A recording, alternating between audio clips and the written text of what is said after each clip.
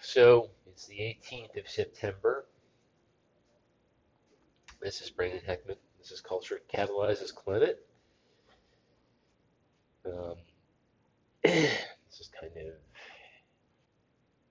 the first recording after I've said, yeah, no, we're not gonna make that climate change. It's a really weird thing to get to an end of a journey like this. Like a really, really, really, really weird thing to get to the end of a journey like this and really have yourself sold on one idea. Like I'll let you in on a little secret. Stretch Aeon is supposed to be a not too loose fantasy about what it would be like for me to run my company.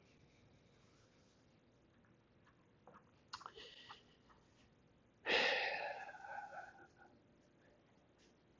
spent a lot of time trying to bring this into reality, and I've had to face certain things. You know,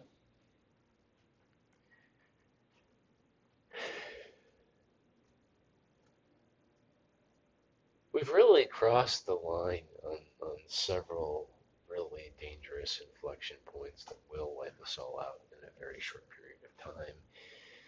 Mainstream science is doing a very bad job of really hazarding a guess as to how dangerous these apocalyptic scenarios really are. You all know how I feel about oxygen production being imperiled on this planet.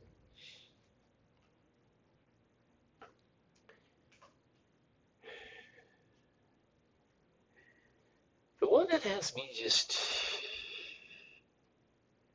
The one that I actually lose sleep over, which is, I think, the correct and rational response to that one, is permafrost, which, I mean, isn't permanent nor frosty anymore, so we need to give this newly emergent, decaying body of terrain a new name.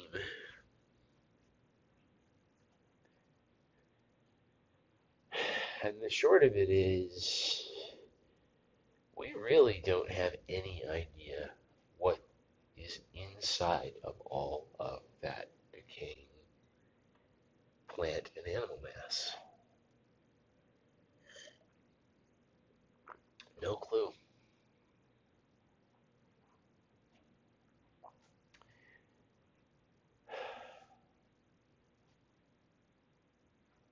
And it's just getting started. It's just getting started. It's already the single most bioactive pair of regions on the planet.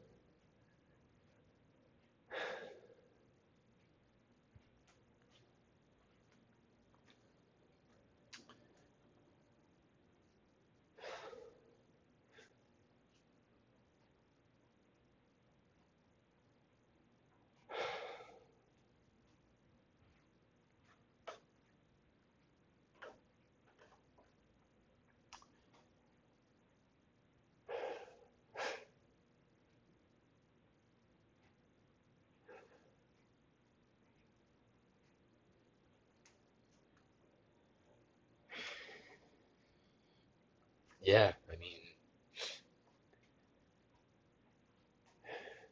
what if, on the whole, everything in the Arctic starts kicking out 1,000 or 10,000 times as much methane as it has been doing? Would you know the difference? Would you know the difference? Would you know when we'd officially entered the danger zone? Would you know when we'd officially entered the point of no return? How much more methane needs to be added to the atmosphere right now before we're all in deep shit? And what else is going to be coming out of those two nests of rotting plant and animal material that are prehistoric?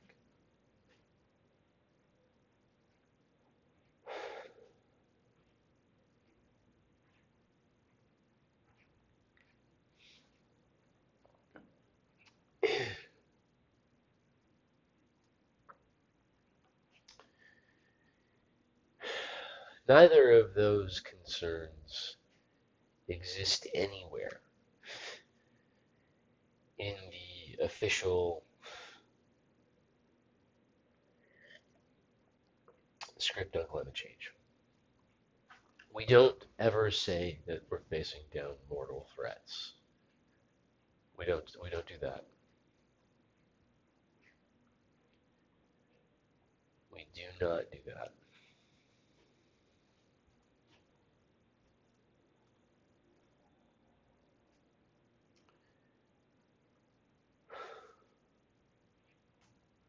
I don't understand the reporting on climate because it's just like, I mean, it really is reporting it as though this is happening and nothing can be done about it. And it's like, actually, there's a lot that can be done about reversing climate. There's a great deal that can be done about reversing climate.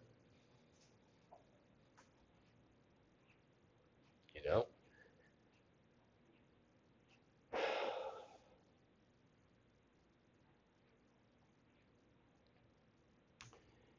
you have to prize your species' survival over the survival of its economic and currency systems.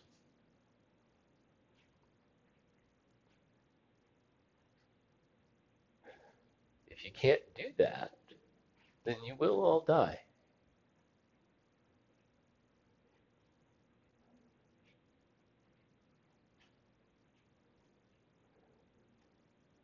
But if you can make the reasonable assumption that not only that all human life is worth more than a single man's wealth, but all animal life is worth even more as well.